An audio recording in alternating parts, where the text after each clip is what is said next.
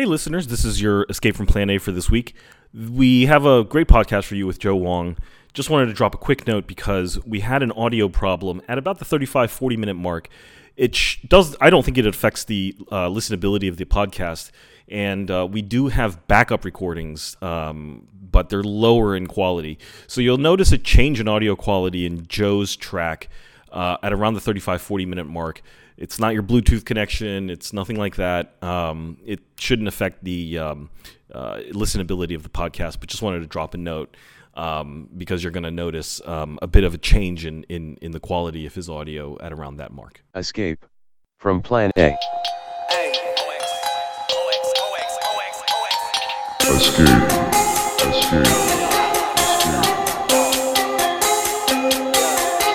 From Plan A.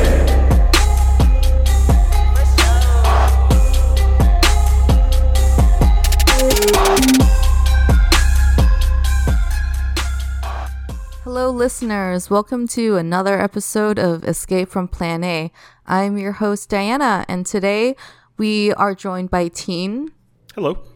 And our very special guest of honor, comedian Joe Wong. Hello. Hi, Diana. Hi, Teen. Joe Wong. Wow. It's an honor, man. Oh, thank you. It's fun for me to be here, too. You're the highest. You're like the classiest guest I think we've ever had. So, Yeah. Oh, thank you so much. Nobody else could pull off a bow tie.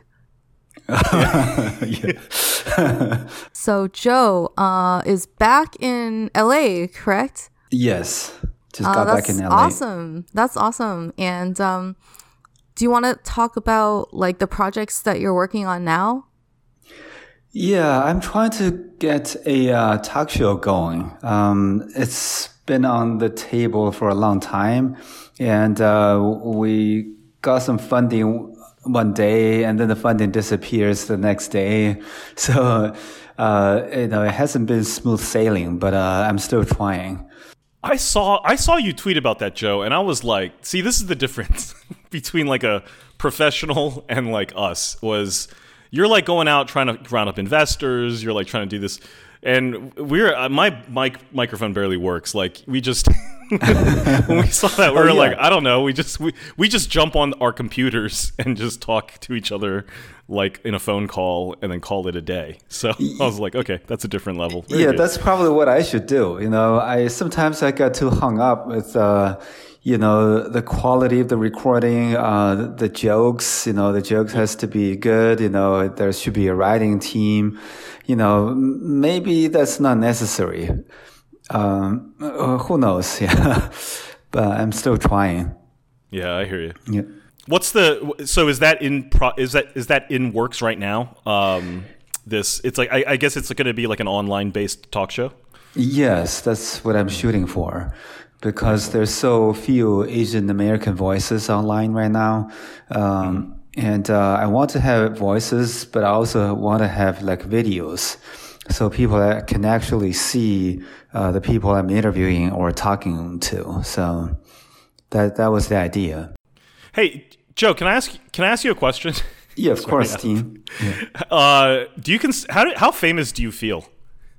Like in general, is it something that you like think about, generally speaking, like, I'm kind of famous, or? No. Here's the thing. I always say that, I'm a perfect example of somebody, who becomes a wash up before he really get big, So I have a certain level of fame, but not that much. So, because fame is, there's a lot of luck in it. I would say luck is probably 80% of fame. I've been doing stand-up comedy for so many years. I've seen a lot of great comedians who are really funny, but they're not that famous. All right, right. Yeah, Well, let me ask you, do you feel like the level of exposure that you can gain nowadays is just completely different from it was like even 3 or 4 years ago because of social media and these like tailored like individual like listening or watching experiences like by Spotify or Netflix. It's just like there's so much. It just seems to me like everything is so democratized now, and there's so much different content, but it's not like there's like, you know, one channel that goes to everything, to everyone. Yeah, I definitely feel that. And with social media, like people don't always they don't always look for humor in a comedian anymore. Because a lot of comedians, they do other stuff to attract people. So it's kind of a different game. But still, for me, I've done the stand-up comedy game. I toured, I did TV shows and stuff. But now, ideally, if I can have a platform or a show to talk about things that don't get covered on mainstream media, that would be great. Just like in Andrew Ng's case, you know, Andrew has a lot of solutions. You know, if you go to his website, it's filled with solutions for different problems, but nobody really cares. Very few people actually read them. All they care about is the soundbite or what the mainstream media feed them. So it is important to have a media for Asian Americans to have their own voice, kind of like African Americans have BET or Hispanics have Telemundo. But when it comes to Asian Americans, there's no nationally recognized media platform. So that's the problem. I think there are a couple of podcasts that are getting more and more popular, including you guys. But still, there needs to be more, I feel. Oh, we're not very popular at all. Okay. That's the why people I'm who on listen. this. But are any of them No. like rationally recognized? Like, I don't think so. Yeah. Podcast? No, I mean how? I Yeah, don't think no, so. not podcasts. Yeah, I mean, even, Okay. yeah. But what's Joe? Why do you feel urgency in that? Like, what is it specifically about having an Asian American platform of national prominence? Why does that matter to you? Oh, there are two reasons. One is a very personal reason. After I got on the Letterman show about 10 years ago, I got a lot of interviews from, you know, New York Times, Washington Post, all the way to different networks. I brought up the fact that, you know, Asian Americans are being ignored and, you know, we're a voiceless minority group. Like, I pretty much talk about this every time I talk to a reporter, but they never got reported. I mean, I personally don't like Donald Trump and his attack on liberal media. But liberal media themselves definitely have their own agenda, and they only report what they want to report instead of report what they hear or what they saw. So you know, that's why it's important to have a separate media outlet for minorities, for opinions that don't quite fit into the mainstream media agenda, I guess. Right. So I guess what you're saying there is that our interests are not, as an ethnic minority group in America, are not necessarily served by the liberal media, even though they claim to be on the side of the, you know, underrepresented, et cetera, et cetera. Oh, yeah. Just to make things clear, I attack liberal media only because at least we have a hope with the liberal media. We don't have any hope with Fox News, to be sure. Yeah, sure. But as hard as liberal media tried, they will never get what a lot of minorities think. They will never get it. Minorities have to have our own voices. And this is something that Hollywood only learned in the past 3 years. They only learned like 3 or 4 years ago that, only Asian Americans can understand or speak for Asian Americans. It wasn't the case in the past. And to a certain extent, it's still the case now. For example, when Jay Leno made this lame joke about Korean Americans, no one around was Asian. But everybody has an opinion. This is offensive or that's not offensive to Asians. Then nobody bothers to ask when an that Asian happened, person. the only person who spoke up in defense of Asian Americans was Gabrielle Union, who herself is an underrepresented minority. So it's like and she got fired for it, right? She got fired for it. Yeah. What was the joke, by the way? I mean, I heard about the story, but It's like about I didn't Asians. even. It's about Asians eating dogs, basically. It's a really, Jay lame Leno? joke. It's a bad joke. It's. I'm offended on two levels, both as a comedian and as an Asian person. No, like if you go back and look at old Jay Leno shows, they're full. Like anytime they talk about China, it's eating dogs. It's like their writers are so goddamn lazy, you know. But anyway, No, I personally He think hates Jay Leno Jay has Leno. a specific. I think he has a specific thing about Asian people that I actually wrote about before. Oh, really? But we'll go into that some other time. Well, that's neither here nor there. But what's the second? I know you. That was the first thing, and I totally see that. But what was the second? There was a second part to your answer about why you think it's important to have Asian media platforms. Yeah. The second part is it's not that personal. It's on a probably bigger level or higher level. It's because there's no Asian American narrative right now. Because if you talk about African Americans, everybody knows their history, their background. If you talk about like the Jewish people, everybody knows their history, their stories. But when you talk about Asian Americans, very few people know or learn about the railroads, the Exclusion Act, the concentration camps. For some reason, Asian American narratives are just not that strong. It's very hard to find in history books, and that's why I think that there should be more people talk about the history or books written about it or shows and movies about it. That's why it's really important to have an Asian American media outlet. Mm-hmm. And another reason I liked Andrew Yang is what New York Times wrote about him. You know, he is part of Asian American political narrative now. At least there is a story now. You know, if a race or a nationality doesn't have a narrative, it's just like a person who doesn't have any personal stories. You know, people are not going to remember you. do you think that's done on purpose? Yeah, of course. There's, like he's not even the first Asian American to run for president. Oh, he's not? And there's who was it? Bobby Jindal. Yes, but before But that, I'd rather forget about that. I think there might have been someone else, but they're all running on the Republican side. Andrew Yang's the first one to run on for the Democrats. Oh, yeah, interesting. And technically, Kamala's also an Asian American. Oh, that's candidate. right.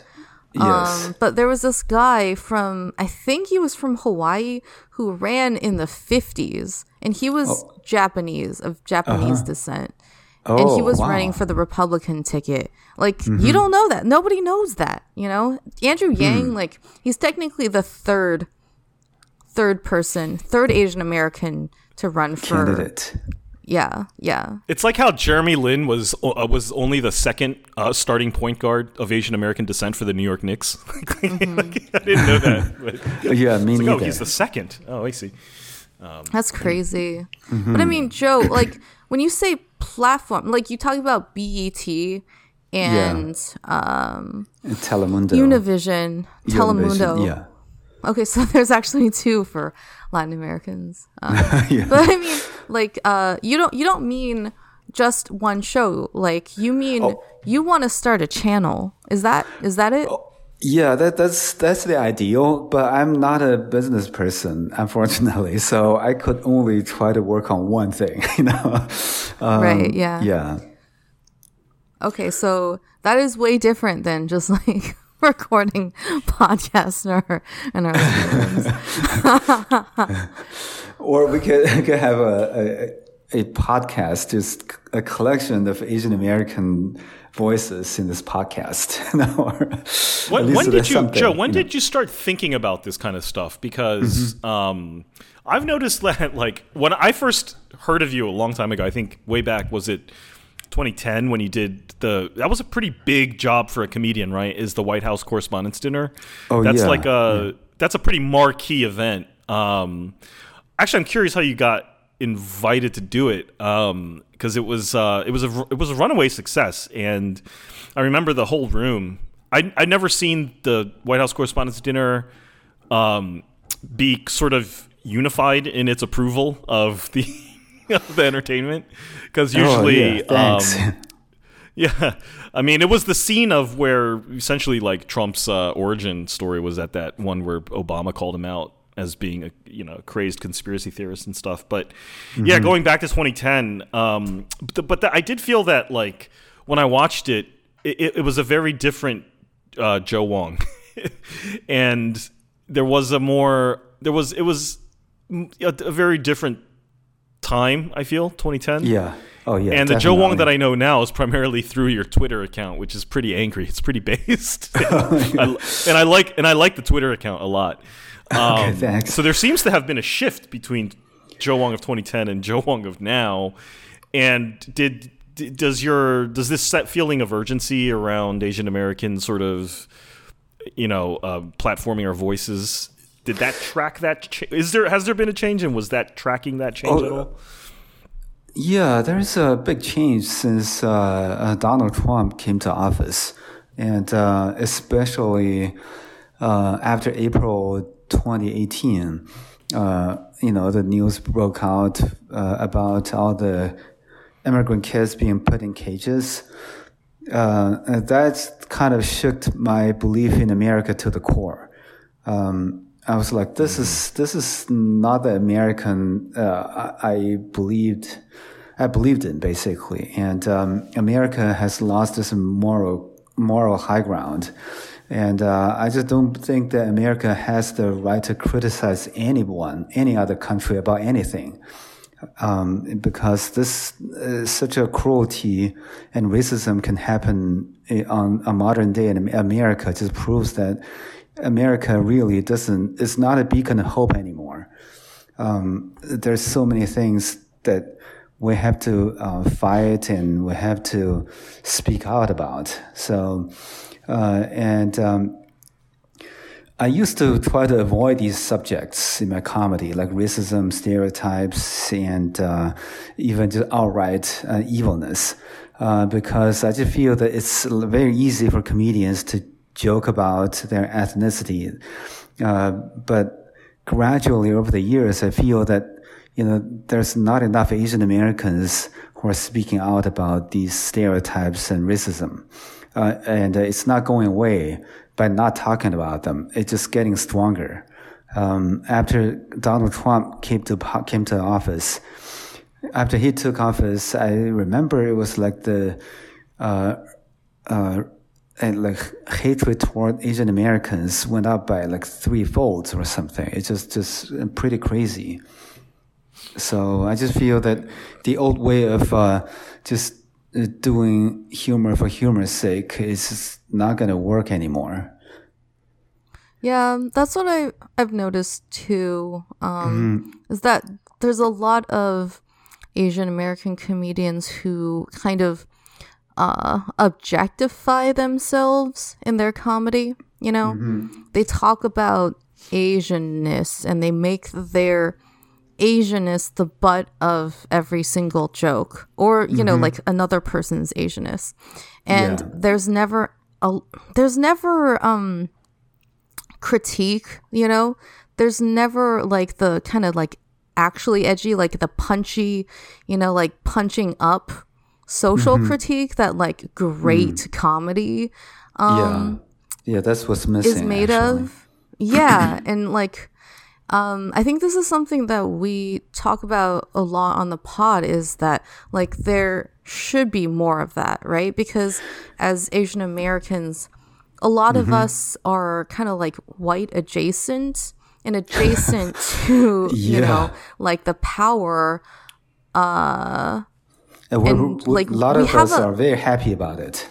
Yeah. Yeah. But it's like we can get that seat at the table, and we can see all this shit, and we should tell everyone, right, what we see. That would be very, very powerful. And there's not a lot of comedians that are doing that are Asian American, but you are one of them. So that's why I'm not doing nearly enough.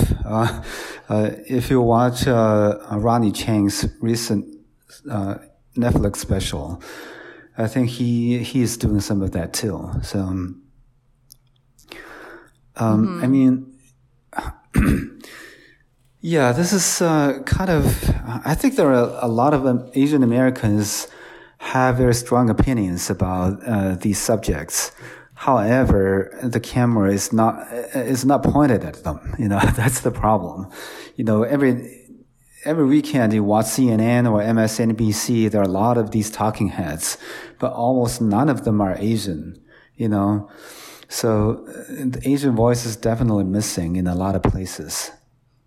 You know, it's not even that it's missing. It's that a lot of the ones that are out there, they're actually alt-right, you know, like if you see like the YouTube Asians, you know, the ones that are actually like popular on YouTube, a lot of the ones that actually have a political opinion, it's not a good opinion, you know.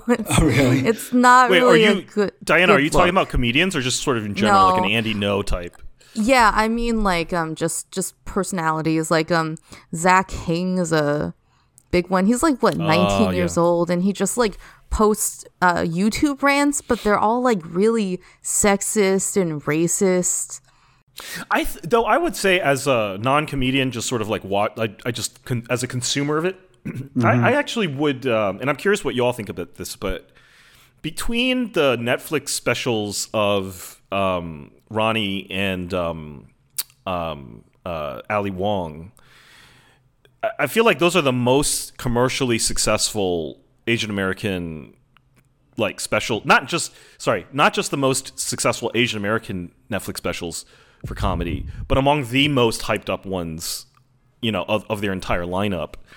And they don't objectify themselves the way like I was not a fan of the Ken Jeong one, to be perfectly honest, though I know he's a good guy in the industry and stuff, but I felt that he was sort of doing this obsolete let's bust on Asians kind of thing, and let's what is up with the Asians, all this stuff. But Ali Wong came out and gave, I thought, some pretty pointed comedic critiques of feminism in America from a woman's perspective, and specifically from an Asian woman's perspective. And I thought Ronnie Chang, his entire special was about how this fobby Asian dude doesn't know what the fuck is going on in America, and you need an Asian president to fix your shit, was basically the backbone of that routine. And it was he's a strong, assertive dude on stage. Yeah. And I felt that he's going to be met with more popular success, commercial success, than the Ken Jeong style of, you know, busting on yourself, which I thought, not a lot of people really responded or liked that special, which I thought was a positive thing in a way. I don't know if you're seeing the same trend, but I feel like it's a very positive trend in my opinion, especially at a time when you have Andrew Yang out there running for president with a lot of non-white support. Yeah, I totally agree. I think it's so far 2019 has turned out to be a great year for Asian Americans. You know, we got Ali Wong, you know, Ronnie Chang, Andrew Yang is running for president. You know, the movie Farewell is getting awards. It's a pretty fruitful year by any standards. But I think like what you said, there should be more of these more progressive Asian comedic voices, and also just any voice that's more progressive and has a lot of social value in it. Right now, the problem I feel is whenever the media sees an Asian person, they will only ask him about things or questions relating to Asians or Asia. not questions in general, So that needs to be changed as well. Because Asian Americans has opinions on issues that's not just about Asians, right? Yeah, for sure. Yeah, in the same way, like a lot of times women comedians will only be asked about, like, what did you think of, the Louis C.K. scandal? Instead of their own work, or they'll be asked about their hair and fashion instead of anything that's relevant to what they care about. So it's very similar. I mean, basically anybody who's not a white man will get some sort of stereotypical treatment. And that all needs to change. It's a real shame because some of the probably the Twitter accounts I like the most when it comes to two things like stuff like deficit spending or criminal justice reform are women. And I would say I'm not a lover of Andrew Yang's platform. I have my reasons for not liking it, but I'm happy that he's running.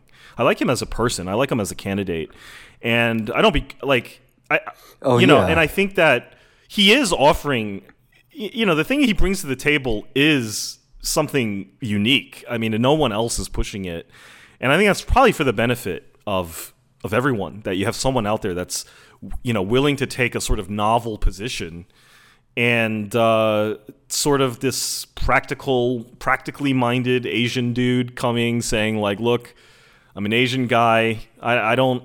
I think Ronnie Cheng had it right. He's like, I'm neither white nor black, and there's things about this role that I don't like, but look, that it is what it is.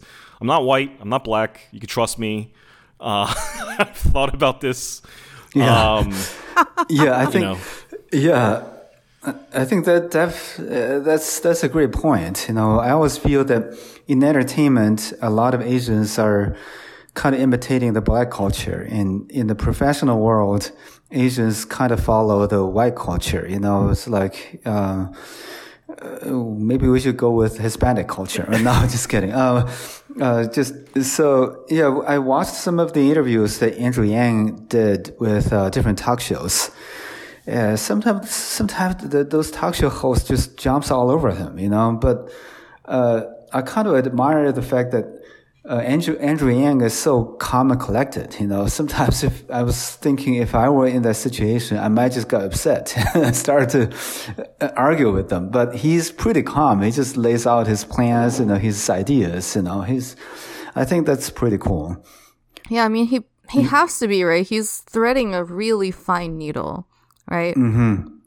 Like if you're not like that, then he wouldn't have made it this far if he wasn't the way he is, So it's like whatever you think about his political views, like this is what the expectations of this country have produced. Is if you want somebody to make it this far as the first culturally recognized, I would say, Asian American presidential candidate, this is what you're going to get. Sorry, but for Andrew Yang, I mean, let's be real. Like, the only reason that he's considered, the non-white candidate is because he has an Asian face. But, like, he went to, like, Phillips Exeter. He went to, like, the Ivy. Yeah, I think he went to, like, Brown or something. He went to, like, Columbia Law.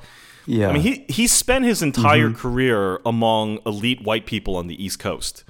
He pretty much understands them. I think he pretty much holds similar values to them. Like, for all intents and purposes, in my opinion, he's kind of like a white dude, except he's the Asian dude. And so he kind of understands a little bit about the racial exclusion stuff. But it's interesting. He's an example of how, as an Asian person, there's a racial barrier that you just cannot assimilate past. And so despite the fact that he's like Exeter, educated, he's like Ivy League educated, like all of the whitest of white elite schools, he's still seen as like the Asian candidate, right? And so you're just never going to get past that. And I don't even know if we want to get past that. I think it's but it's an interesting thing how you say, they can't stop thinking of him as the outsider. I'm like, he's the ultimate insider. Yeah. I mean, you have the same issue with Obama, right? Like, he was Harvard, Columbia Like he's about as insider as you can get exactly. as well, He is. right? And Yeah. he's mixed race, you know, like his mom is white, like his mom's side of the family, whom he grew up with for a time, was white. Mm-hmm. So it's like, but he was still seen as the black candidate, and and the black president. Like he never got beyond that, even as the president of the United States. I know. It just goes to show that how shallow people are. You know, one thing I noticed is that when I first came to America, our school only sends Asians to pick up Asians from the airport, and white people pick up white people from the airport. I couldn't understand it in the beginning. I was like, do you not want to promote people from different races mingle with each other? But then later on, I just feel that, I guess, deep down, they feel that if they send a white guy to pick up, minorities, the white guy might feel uncomfortable. It's just pretty weird. It's like voluntary segregation in this country. But I guess that's the human nature.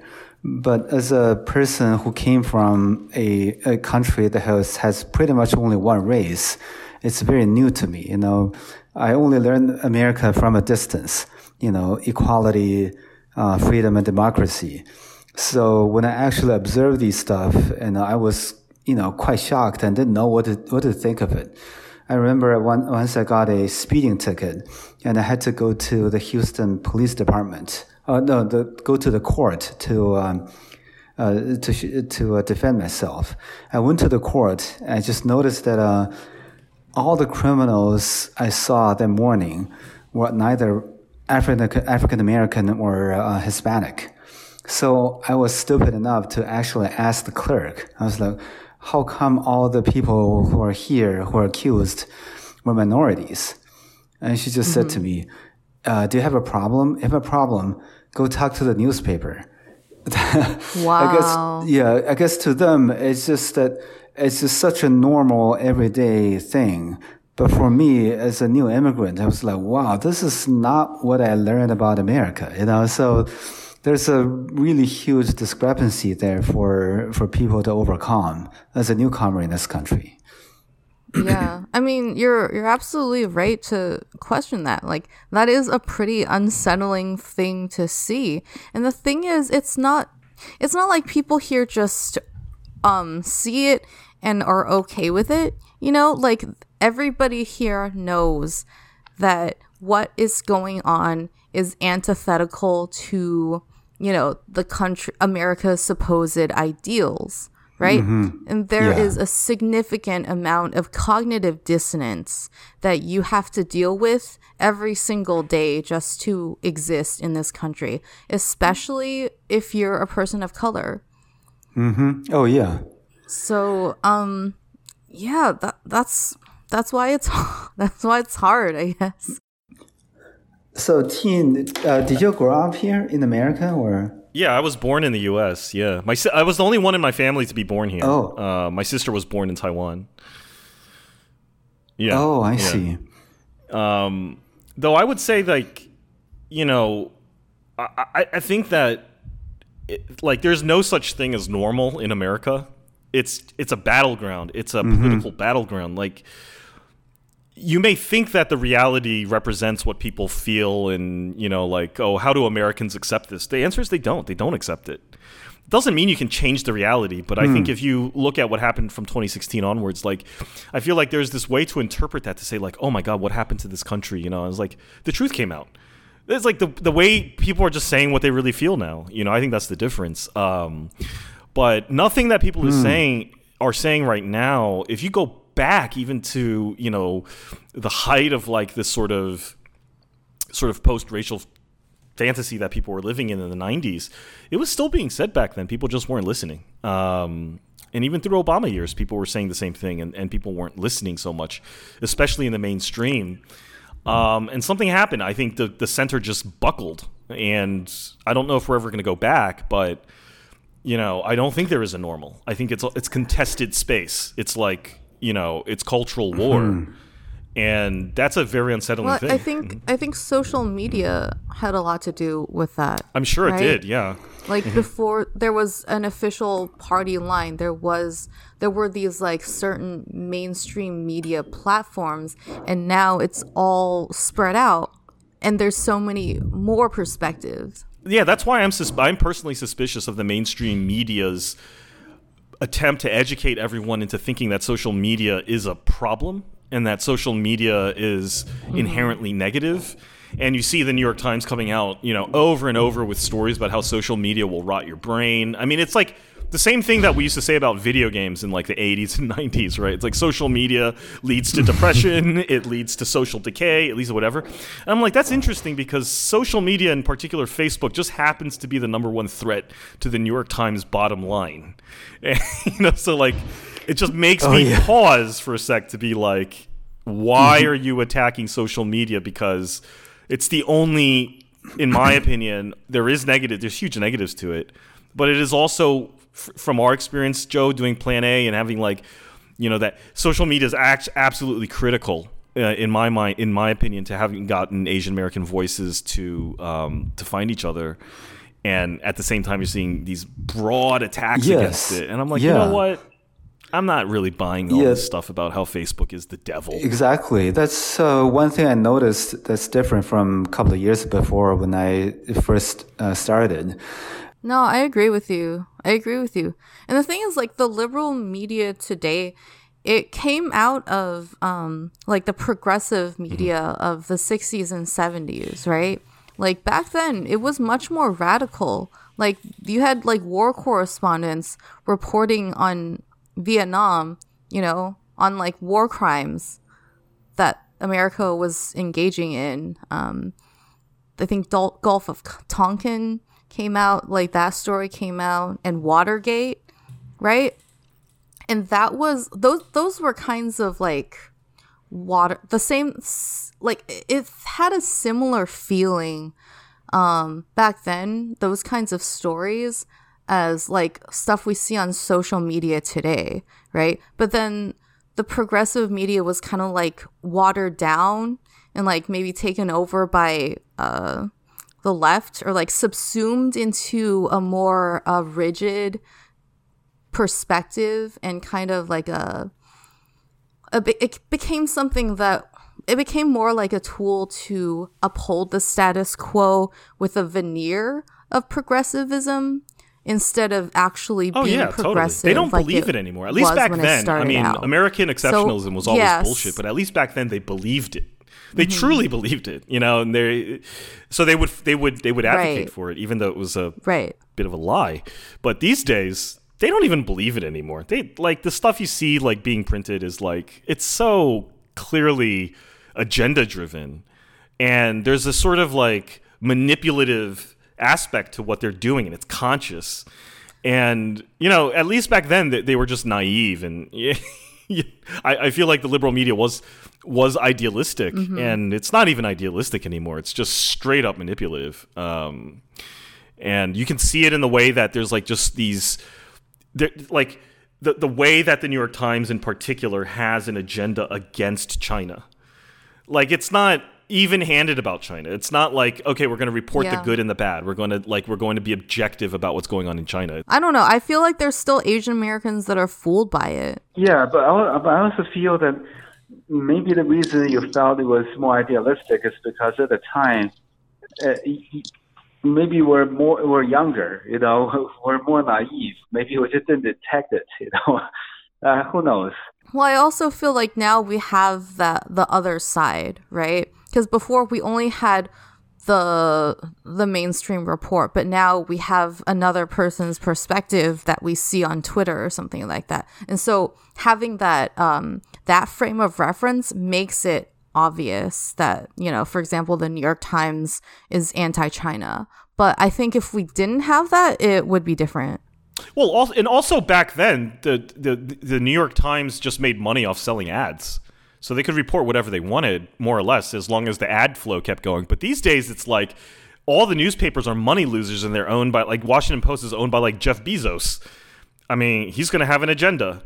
New York Times is owned by like Carlos Slim and like 2 other billionaires Yeah. or whatever the fuck it's owned by. They're gonna have their agenda. And so the media ownership landscape has totally changed. Yeah, the font and the logo is the same, but like the agenda is totally different. They're completely different beasts than they were back then. And so they have agendas. Yeah. Yeah, that's a great point. I just don't know what's the agenda for LA Time now. LA Time. Because they were bought by a Chinese lawyer, right? Or Yeah, he was bought by that guy Frank Shong. He's a writer for LA Times. I forgot the name of his name. I forgot his name, but he was. I think he's a pharmaceutical founder.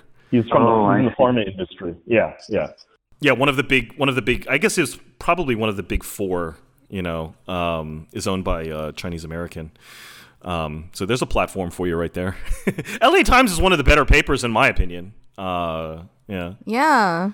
Yeah, I wonder if you could do like a video series on the LA Times website, just like embed your face there. Talk for 5 minutes a day. That could be interesting. Yeah, I'll look into that. Who wants this ugly face? Another topic that I remember we wanted to discuss was the whole Shane Gillis thing. I know it's over, kind of. But the cancel culture is still something that people are talking about or complaining about, especially among comedians. Especially a lot of white male comedians feel that they can't tell jokes anymore. That's a very common complaint right now. So, what was your take on that, Joe? Times has changed. It used to be so easy to tell jokes at the expense of minorities and women, and minorities and women used to have to just take it to be a good sport, I guess. But now there's so many ways to tell a joke. You don't have to go there to tell those jokes. So I think it's progress. It used to be that you can use Asian slurs on TV without losing your jobs, but now, the guy did some stuff on a podcast and still lost his job. So it's a pretty big lesson. People complain, but I think for me it's like if we really lived in a society where the ethic was anything goes, like we are a free speech society and you can say whatever you want because we just don't believe in this political correctness nonsense. Okay, fine. I mean, sure, we could deal with that. But the thing for me that pisses me off is that, you'll get certain groups that are just like absolutely out of bounds. Like you just can't, like with Kevin Hart getting fired because he had, tweets had surfaced about him making jokes about his fear of his son being gay. Like, I can go either way with that. Like, I could see how that's a problem, but I can also see how that's acceptable. But like nobody had a problem with the shit Chris Rock was saying about like Asian people, right? So it's like the problem for me is like if you're going to enforce so hard on certain things that you can't say about like underrepresented groups, but then somehow other groups are fair game, I'm like, where's the rule? Like what's the ethic now? How does this work other than just me seeing like, oh, Asians are just fair game and but that's, whatever. And so I need consistency, Yeah, you just mentioned that rule. Asians are fair game. That's not a cool rule, like that. If that's the rule, which is the rule, then I'm gonna be like, no, I can't support that. No. How is that fucking fair?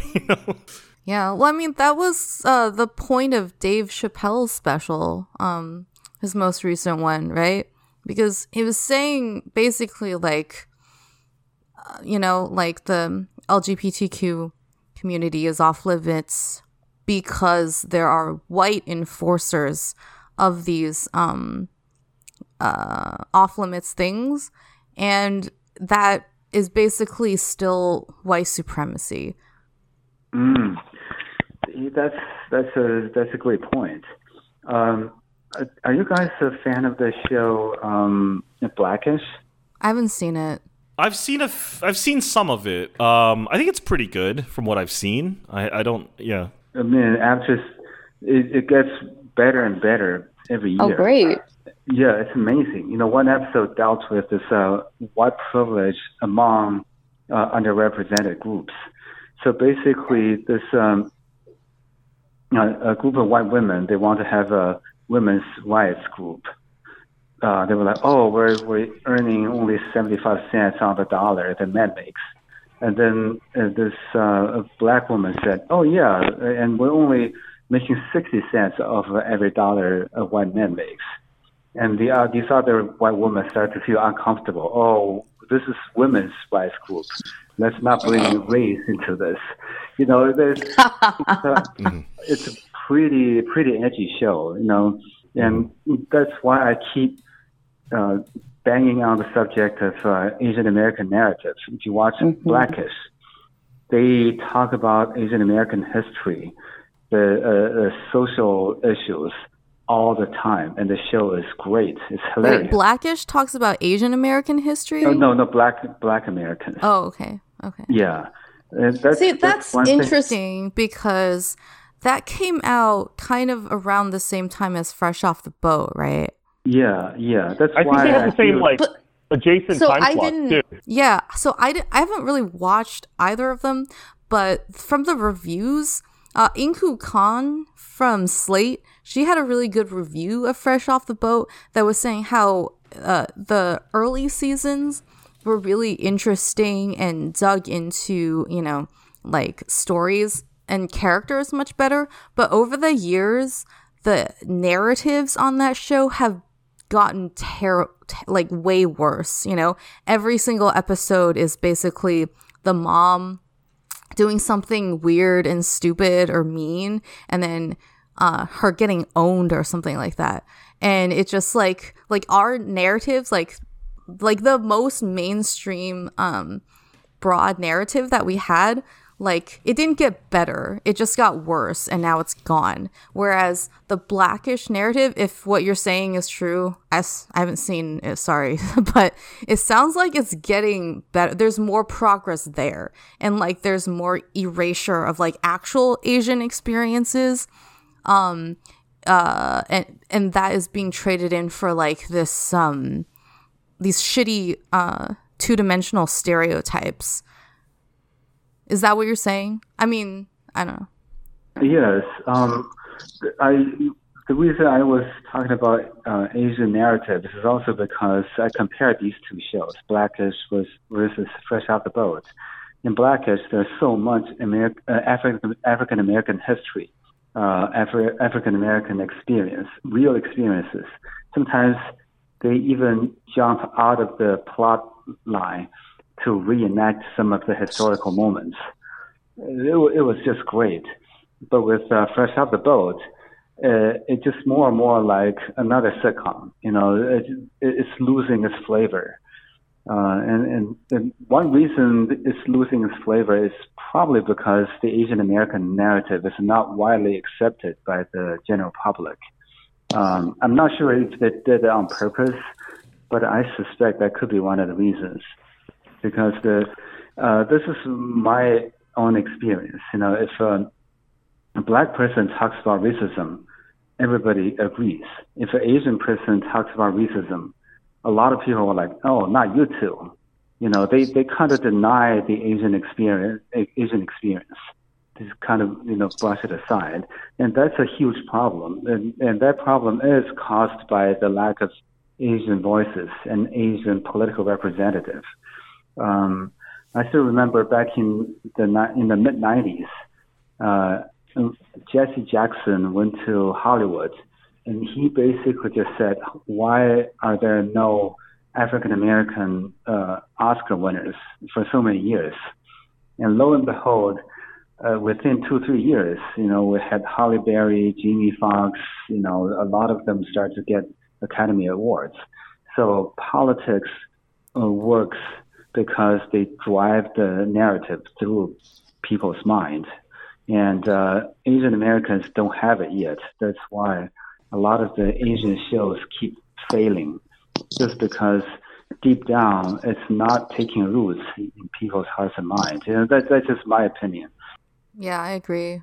Well, I think I agree with you. I totally agree with you. But I think the problem is, well, I'm not saying this is the root problem, but this is a problem within the chain, which is I personally feel that a lot of Hollywood Asians are they're just shitty. Like, they're just so they always make an excuse to say, like, if I don't make compromises, if I don't play to white expectations, then you're not going to have any representation. And if you don't have any representation, isn't it better to have, like, you know, this than nothing? And sometimes I'm like, no, I would rather have nothing than a lot of the shitty things that I've seen Asian Americans do.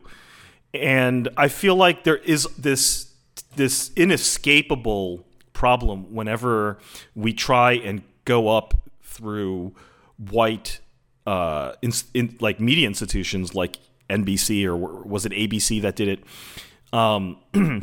Invariably, we have to make a shitload of compromises. Invariably, like, whatever. But the Asian American, this is my problem, is that Asian American people as a market, we just want representation. We just want to see our faces. We want to see famous Asians. We want to see rich Asians. We want to see crazy rich Asians. We want to see us be included. That's what we want. We want to see us be part of the party. And we don't really give a shit what they say. We don't really care what, you know. And I've noticed, I mean, and this is true, honestly, even of like Ronny Chieng, and honestly true of even Ali Wong, is fundamentally they're playing to white audiences. Fundamentally speaking, when you see... That's oh my God! You make me feel bad. That's like, this is something that I, as a performer, struggles all the time. White people are the dominant race in America. You know, my comedy has to kind of play into them as well. And part of me feels bad about it, and part of me feel it's worth it. It's a constant struggle within myself, you know. I'm glad you pointed this out, because not a lot of people notice this or feel this way. Don't want to set up the inference, though, that you can simply write for an Asian audience, because I don't even know what that means, to be honest. A lot of times, Asian audiences have the same expectations of that white audiences do. Like, you know, like when my husband and I do more political content, a lot of times, like, Asian audience will be more uncomfortable than a white audience. So there's a lot, you know, you can blame the Hollywood Asians, but like the general public is kind of like that, you know? And like, just look at how subtle Asian traits and you know, that whole collection of like Asian Facebook groups have changed. Like when they first came out, they had some good discussions on there, but more and more it's just become a space where people post memes about boba and kind of they like invite a lot of white people in, and they take up a lot of space, and everyone, it just caters to their interests, which are, you know, like food memes or like memes shitting on your parents. Yeah. And I think, you know, Ronny Chieng, his special was interesting because he sets up this notion of the Asian sort of referee, saying like, essentially you're looking, this is, I mean, he doesn't really understand America very well, but like, he's like, essentially there's like this, it's black versus white in America, and you need Asians to referee this fight, and I can be impartial. I'm like, yeah, but you know, really the whole series sounded like it was patronizing to black people, and that it was essentially appealing to white people. I didn't feel like he really accomplished this notion of the objective neutral Asian. I think that whole conception is flawed, though interesting. I think Andrew Yang operates off the same basis, and I disagree. You know, I don't think Ronny Chieng. I mean, I think that bit, that's a white stereotype of Asians, and he is playing into that stereotype in order to have an opinion. And, yes, and I've seen a lot of Asians do it. I know Wes Yang had specifically written about this, that he felt that was the future role for Asian Americans who are in and of themselves meaningless and, whatever, but we can serve this interesting sort of neutral observer of what ails America. I'm like, no, you're just gonna, what you're gonna end up doing. And I know what Wes Yang's doing, which is essentially writing a pass to all the fucked up shit that, like, alt-right white people are thinking. And everyone knows that about him, but, Yeah. Andrew Yang does that too with math. Yeah. Like, you're not a math robot, you're Andrew Yang. And look, if you listen closely to Ali Wong's sets, she is very political about her experiences as a woman. But when it comes down to her Asian jokes, they are very stereotypical and lazy. And it's like, they might be true of her as an individual, but there's still Asian stereotypes, And so I feel like the political perspective is, of all these people, is like the Asian political perspective is still the weakest of any of these people. Absolutely. If you think you can walk into the history and racial history of America and the racial politics of America and be like, oh yeah, I, as an Asian American, am going to adjudicate this. You pretty much fucked it up right there by thinking that, like, you could just walk in and think that you could solve this issue through, okay, well, the white people have some points and the black people have some points. Let's call it a draw. I mean, it's this really weird and I feel ridiculous and pro-white. When it comes down to it, it's a pro-white conception. To think that you can... It is. It's totally ahistorical. It's ahistorical to think that this is some fight between equals and, like, we can come in and adjudicate it. Like, the fuck, But, it's a current fantasy and delusion that we're operating under, so. It totally erases Asian history in the U.S., right? Because, like, railroad workers, they established the first unions, workers' unions, and they got they got better compensation, because of that. There were a lot of legal cases that they won to gain rights back from racist racist laws at the state level and at the national level. And there were Asian feminists during the suffrage movement. Oh yeah, well, those are great points. To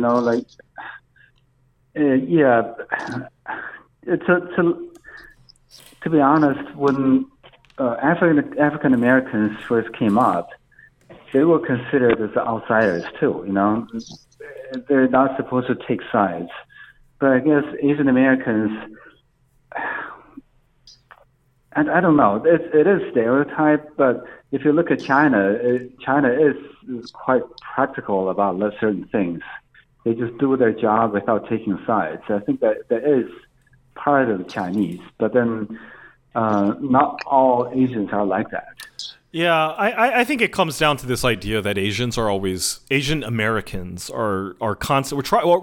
We have middle child syndrome when it comes to our racial identities, and I feel like we're always looking for peace and we're always trying to broker peace and we're always trying to be, level-headed and magnanimous and all this stuff. And, and the reality is, like, that's smokescreen. That's just smokescreen, I think, and we're useful usually for white people by bringing this sensibility of, like, look, there's an in-between that we can find here. Like, there's a like, we can make this work, guys. We can make this work. And I feel like that's ultimately useful to the side that has power. This belief that it's a fight among equals is always useful to the side with power, because it's so useful to power to reconceptualize this fight where, like, essentially it is, between... The whole problem is it's between unequals, right? The whole problem is that one side has been totally subordinated to the other in all dimensions. For someone to come in and then say that, this is a fair fight, we just need some adults in the room, we need an Andrew Yang in the room or whatever, is only useful to the side that has the power. And I just don't think, like, we bring that power analysis into the way we do things. Because I think we've gotten so comfortable serving it. Yeah, agreed. Yeah. What kind of have to remember, it's basically a joke. You know, it's an observation and it's a joke. But I think I used to do this joke too. You know, basically, the Asian Americans we don't enjoy white privilege, and we don't benefit from affirmative action either.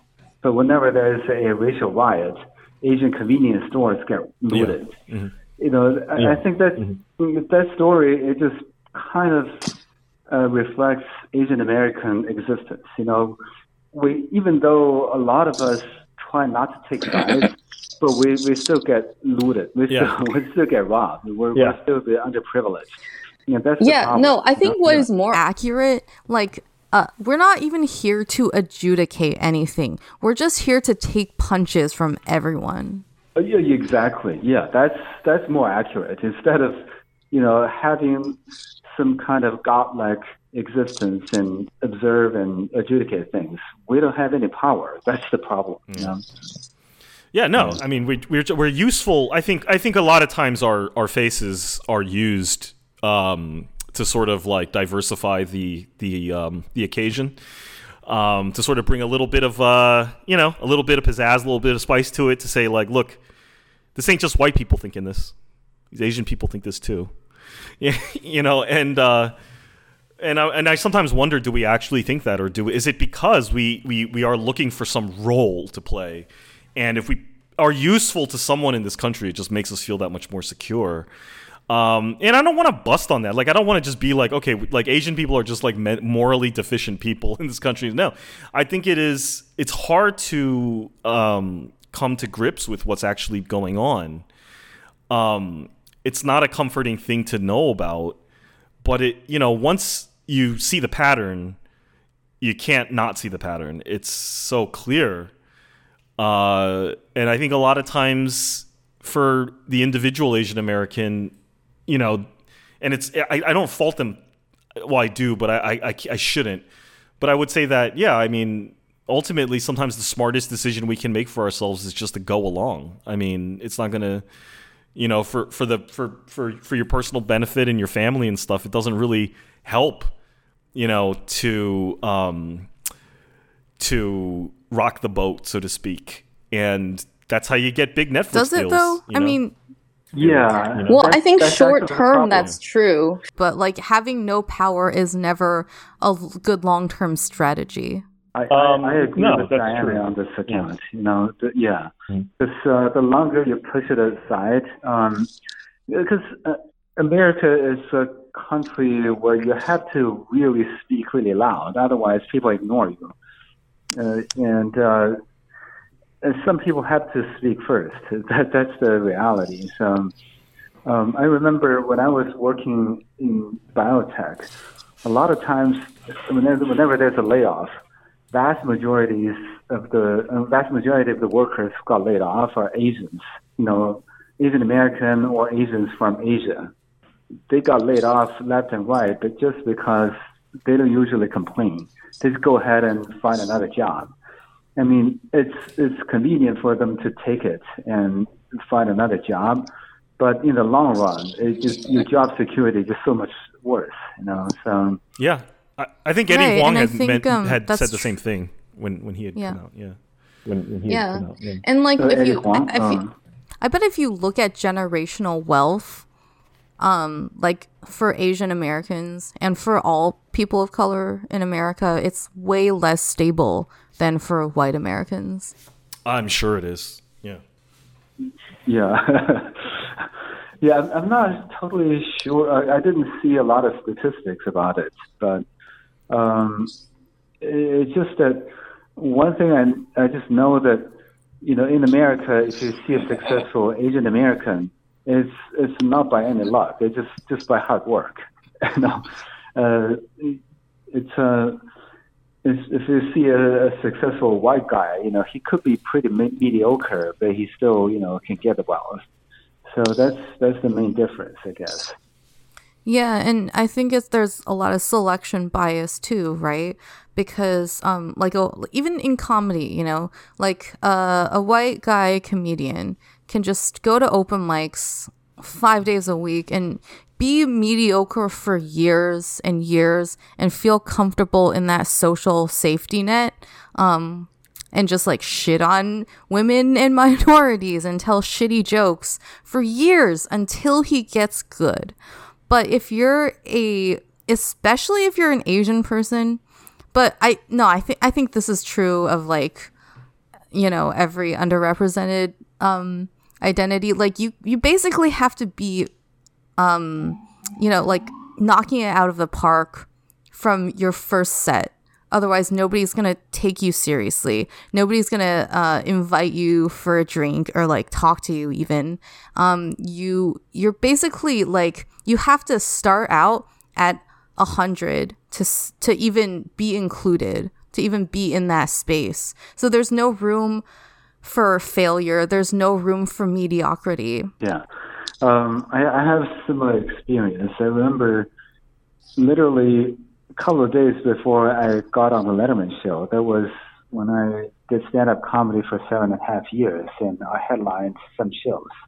But still, I have to go to some resort and open for a guy who just did stand-up comedy like 6 weeks. You know, but he gets along with the booker better, I guess. So I just have to go and open for him. There's a lot of those stuff. So with a minority, you just have to work a lot harder. You know, I know it's a cliche, but it's also the reality. So yeah, there's just no level playing field. So it's bullshit to pretend like there is. Yeah, I mean, I suspect that the angrier you all get, the more. I mean, is there an Asian American like comedy community now? Is that do? Yeah, there's a little one in Boston now. There's one in New York too. I think in LA. I'm not sure. But can I assume all the famous, you know, all the headliner level people all know each other? Like a Ronnie Cheng knows an Ali Wong, knows a Joe Wong, knows an Eddie Huang, knows et cetera, or is it all like everyone's doing their own thing now? It's somewhere in between. You know, I know some of them, but then even though I never met Eddie Huang, I know who he is. I kind of know his work. You know, that's what Asian comedians are like. You know, even though we never met, we kind of know each other. You know? But yeah, like LA and New York are pretty big towns. It's hard to know everybody. It is one of the things that like us just running this like, you know, little Plan A is like, one of the positive things about Asian Americans that I find very positive is how accessible we make ourselves to each other. I've been pretty surprised at how, you know, Asian Americans are really quite open now to talking to other Asian Americans about racial topics of all things, and that I find has been a very positive change of the past.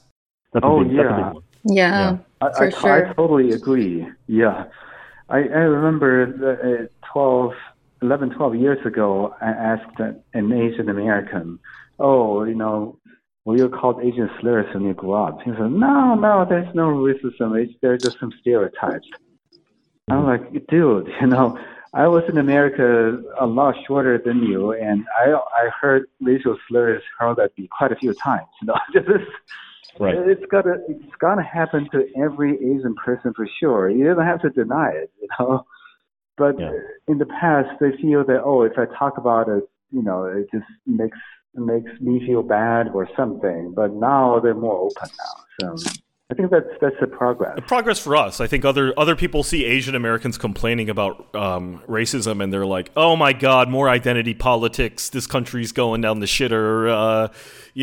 Social media is turning everyone into little red guards. Oh, I can't even make fun of Chinese food anymore. And I'm like, all right. But yeah, I know. But those are usually white people, though. You know. Exactly. Yeah. Always fucking white people. That are yeah, I know. And like, Asians. That's the thing. There's some Asians complain about it too. Like, oh, all of a sudden we Asians are complaining. We're being like losers now when complaining about racism. You know, like.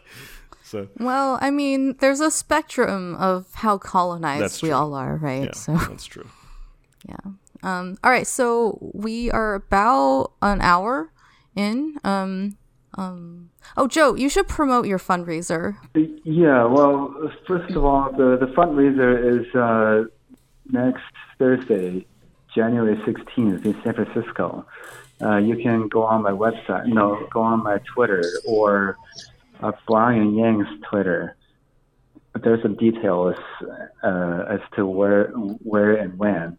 To be honest, I just know it's in San Francisco, but I'm not familiar with the city. All my shows are like that too. I know where I have to be when and nothing else. Yeah, exactly. So yeah, you can go on my Twitter to look it up. I heard it's getting a lot of momentum right now, so it could be a really fun event. I heard the location is great. They have really good food. Andrew Yang will be there, and I'll be there too. So the goal is to bring sexy back. That's my slogan for the Excellent. That's awesome. Yeah. All right, come through, San Francisco. Yes, and make sure you donate your money to the campaign, because your money is no good buying other stuff, right? You buy a beanbag, you have to get rid of it in a garage sale in a few years. But if you donate to a good campaign, it's a good story to tell. Yeah, right? look, things don't mean shit unless you put some money up. Let's face it, all right. Like you sit back, you could be all happy, you could be all positive, but until you front a little bit of cash, it's the only really currency that really means much right now in America, unfortunately. So that and actual human effort, but that's even harder to come by. Money is a great substitute. So yeah, that's great. Exactly. Yeah. Okay, well, and thank you guys for doing Plan A, and I think we have a lot of things in common, and I love the vision you guys are having. So, hopefully, we're going to do more. Thanks for that, Joe. That means a lot. That means a lot. Thank you. Yeah, a lot of the things that you mentioned, those are things that we want to cover if we haven't already. So, wow, we're happy that. You're validating. So us, validated. Basically. So validated. All right. Okay.